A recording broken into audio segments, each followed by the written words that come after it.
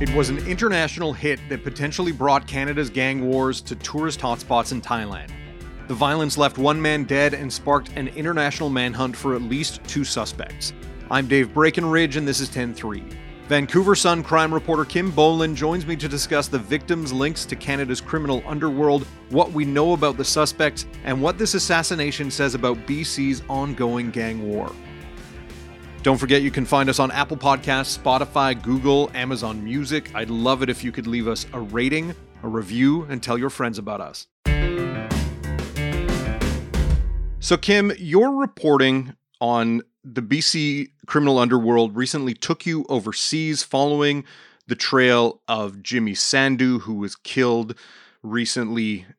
Who was Jimmy Sandhu and what was he known for in Canada? Well, Jimmy Sandhu grew up in the Fraser Valley here outside of Vancouver. He was born in India's Punjab. He was sent to live with his grandmother when he was 7 years old. So for all intents and purposes, he was a BC guy. Started getting into trouble in school as a kid and then later, developed some gang associations. He was convicted in 2010 and 2012 of some serious assaults and did some prison time. He also, in 2014, was charged with second-degree murder for the fatal stabbing, kind of a random encounter, with a rival gang leader of the Red Scorpions. So he went to jail, awaiting trial for a year, and then that charge was stayed. Crown prosecutors here wouldn't really say why, but I heard that a witness who had agreed to testify changed their mind. So, that was a big break for Jimmy. He got off on, a serious murder case. But what did happen after that was the government began deportation proceedings against him because of the other crimes for which he'd been convicted. So he ended up having a deportation hearing in late 2015. I covered that. At the time, he was living in Edmonton, claiming that he was starting all these businesses, legitimate businesses, had changed his life around. He was married, but the adjudicator wasn't buying it. And there was lots of evidence presented that he still had serious gang associations and was still involved in organized crime. So he was ordered deported, and he was forced to leave Canada in early 2016, and he was sent back to India. And despite being deported back to India, was he still active in Canada's criminal enterprise? He was very active. Himself and a couple of associates, also from the Fraser Valley, sort of glommed on to the United Nations gang. They were kids when that gang really got going in that area, but, that is the organization that they became connected to as they got older and began running drug lines here. So when he left Canada, it basically gave the United Nations gang an opportunity to expand even further globally. They already had some global links, but without a doubt, Jimmy and some other gang members that are living outside of Canada now, began sort of international drug smuggling for that operation. Jimmy was then arrested in India in 2018. He was facing serious drug trafficking charges there. He had been operating a ketamine factory to produce ketamine, for the club scene. He got bail in that case, and he bolted. He was gone. He left India. And he's believed ever since then to have been circulating around Southeast Asia. He was in Vietnam. He was in Cambodia. He was in Malaysia. But he would go to Thailand to meet with people regularly, and he would often rent these luxury villas and stay for extended periods there. And so, as mentioned off the top, he was killed in 2022. And as you mentioned, he'd spent time kind of in these villas in various places in Southeast Asia. Where and when did Jimmy Sandhu wind up dead? It was one evening last February 4th in Phuket, Thailand. He was just returning in his little rented car to this lovely villa on the water that he had been renting since the previous November. He just pulled into the parking spot. It was quite remote in that it was, a ways down into this hotel's property off the main road. Just got out of the car and these gunmen burst from around a corner and shot him. He was hit 10 times. There was 19 rounds fired. And he just lay there. And, we don't know if he died right away because his body wasn't found until 6:30 a.m., about 8 hours later, by hotel staff the next morning. So, this began this international manhunt for the Royal Thai Police and some of the local police in that area. It was pretty shocking for local people to have someone who, first, it was reported he was Canadian because he had a false Canadian passport. It was a real Canadian passport, but it had been fraudulently obtained. So it took a little bit of time to figure out that he was an Indian national. But still, the RCMP arrived on the scene to help local investigators because, Jimmy's criminal history was in Canada. His gang connections were in Canada and are still in Canada. And as it turns out, after a few days, the investigation started focusing in on 2 Canadians who had arrived in Phuket allegedly to kill him. And so, do we know what Jimmy Sandhu was believed to have been doing in Thailand at the time of his death, and why someone may have wanted him dead? Is it related to current business dealings or past criminality here in Canada? I would say it was both. I mean, he was a high-profile person when he was here. The police had issued warnings. If you're around this guy, you might accidentally get shot.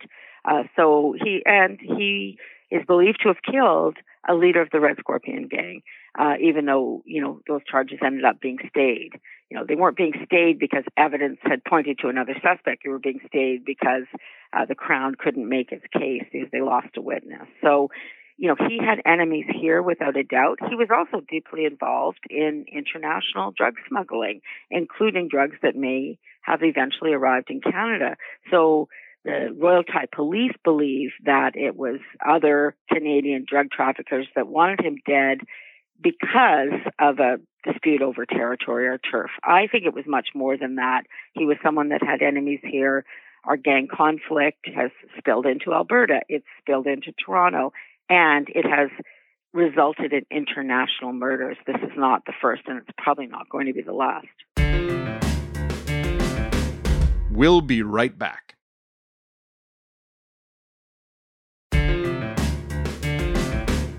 And what have we learned so far about the 2 men who were accused of killing him, or the 2 men police were looking for at the time? Well, it really appears that, if they end up being, convicted of this, they were hired hitmen. They had no direct connection to Jimmy Sandhu. I also learned when I was over there that there is a third suspect, also a Canadian, and all 3 of them have links to the Wolfpack gang, which again is one of those rivals of the United Nations, which is Jimmy Sandhu's criminal organization. So it really looks like the plot was hatched in Canada, that these gunmen were hired, that they flew to Thailand. The 2 that ended up doing the actual shooting made a lot of mistakes. I mean, the whole thing was captured on CCTV. Lots of their movements were captured on CCTV, and the police have been able to put together a very compelling case that has been filed in court in Alberta. And we've already had, the first level of the extradition proceedings concluded with a judge saying, yeah, this case is strong enough to see one of the accused, Matthew Dupre, extradited to Thailand. The second man charged, Gene Larkamp, went on the run. He was never picked up. He did return to Canada. He lives in Trail, BC. And he ended up dying in this plane crash last April 29th near Sioux Lookout, Ontario. And it appears that himself, another man wanted in another murder, were trying to somehow flee the country when this plane went down in bad weather. The third suspect, I know his name. I'm not naming him because he hasn't been charged yet. He's also believed to be out of the country. What I find really fascinating, and I'm still digging into this part of the story, is that all 3 are ex-Canadian military. They all appear to have been working in international private security after they left the Canadian Armed Forces. So, that's something worth digging into for sure, given that they were trained by our country. Yeah. And as mentioned, you went overseas to follow some of this trail. What did you learn about Jimmy Sandhu's movements leading up to his death? And as you mentioned, as far as the investigation into the killing went, that the people who pulled the trigger potentially made a number of mistakes. How did the people behind this, or allegedly behind this, spend their time there leading up to Sandhu's death? Well, if we talk about Jimmy Sandu, he rented this villa in November, but he left Phuket, which is this gorgeous tourist island. But he left around Christmas. He was seen at a big New Year's party at a hotel in Bangkok, so we believe he was meeting people there. There was another United Nations gangster from Vancouver over there at that time, who's believed to have been meeting with him. He also, had a couple of women that would visit him fairly regularly when he was staying there at the villa in Phuket. So he then left the country to go to Malaysia because 8 days before he died, he flew in back to Thailand on a private jet. So this guy had a lot of money. And what Royal Thai Police determined is that Malaysia had caught him doing something, and he was banned permanently from Malaysia just on that trip. But, he was still have his Canadian passport, so he was accepted as a tourist into Thailand again, went to the villa, didn't have security or anything, was, literally wearing a T-shirt and flip-flops and shorts, when he was killed.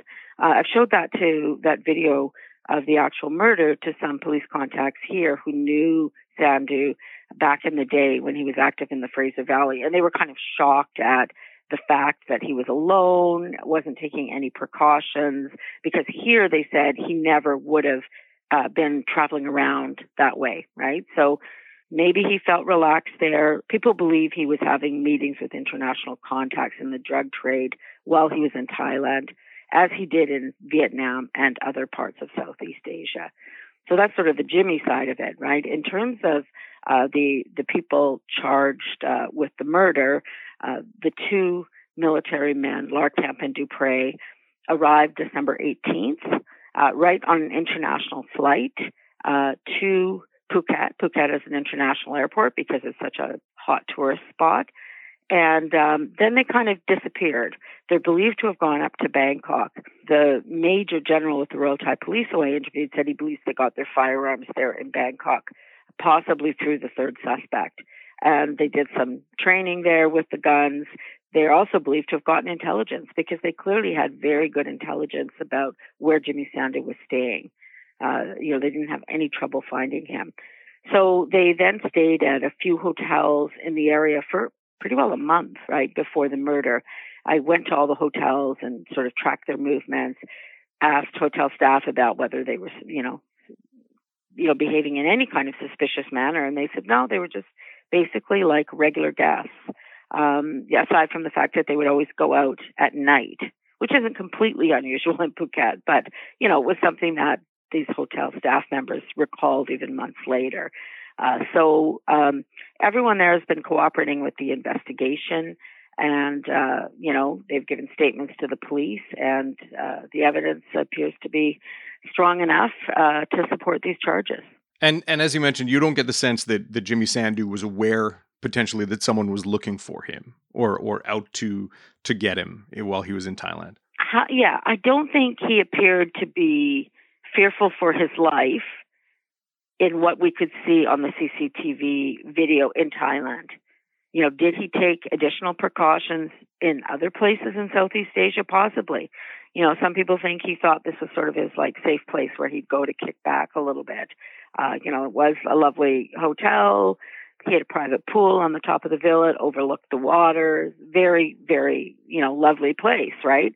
And low key. But, these guys, whether it's the actual people charged or someone else, we've seen the CCTV footage of someone actually putting a tracker on his car 2 days before he was killed, coming back the next night, February 3rd of last year, and checking the tracker, and then returning February 4th, 10:32 p.m., and shooting this man to death. And as mentioned, this a lot of this was captured on CCTV. I assume that's how police zeroed in on these suspects?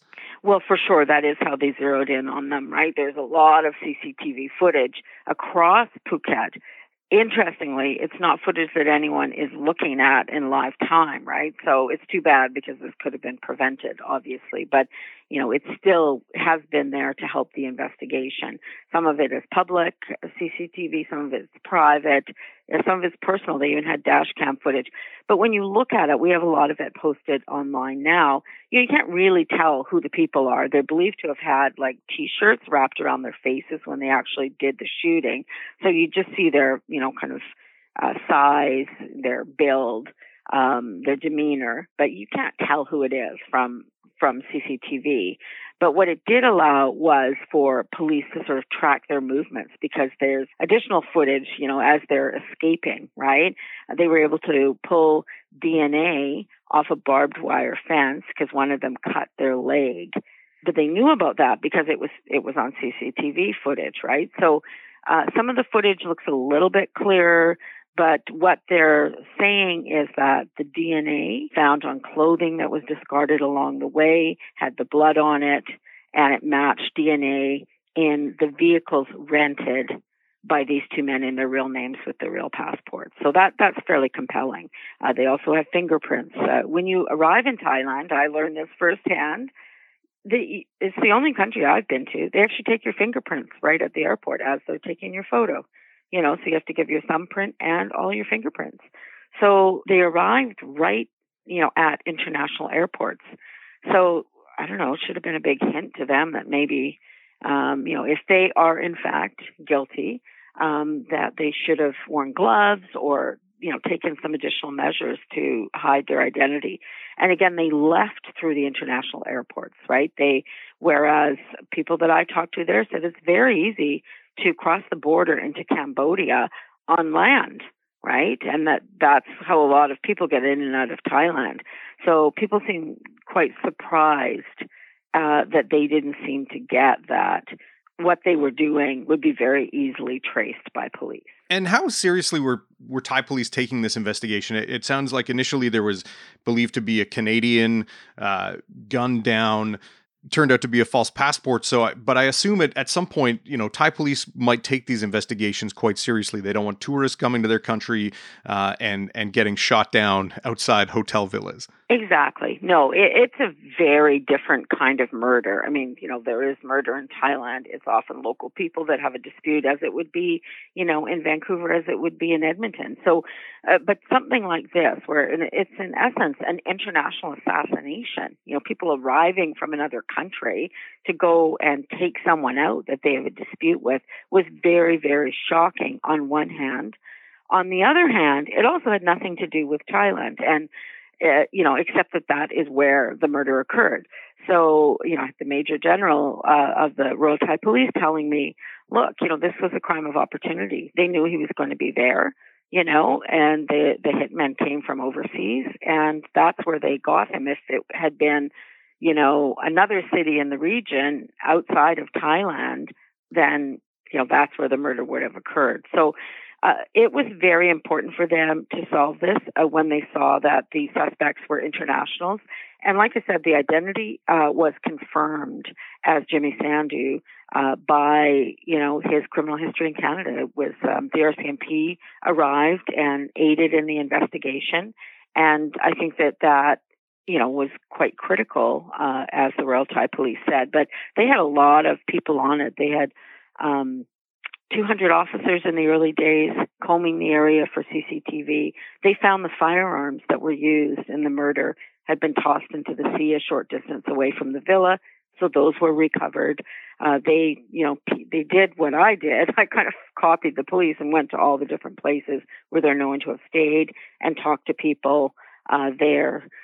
So, it seems to be a strong case. Certainly, an Alberta judge has said it meets the initial threshold that, to warrant this man's extradition. We'll see where it goes from here, because obviously he's got an appeal process. Yeah, and with regard to the extradition process, I know that there were concerns, or at least concerns raised by his lawyers, that, he could be put to death in Thailand were he to be found guilty.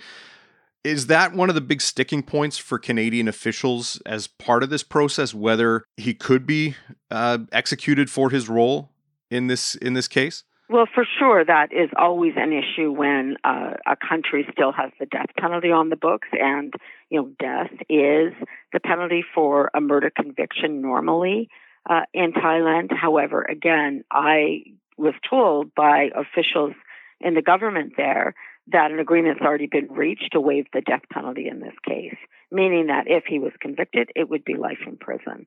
Or perhaps another sentence. I mean, it would be up to a judge there to decide, but the death penalty would not be on the table.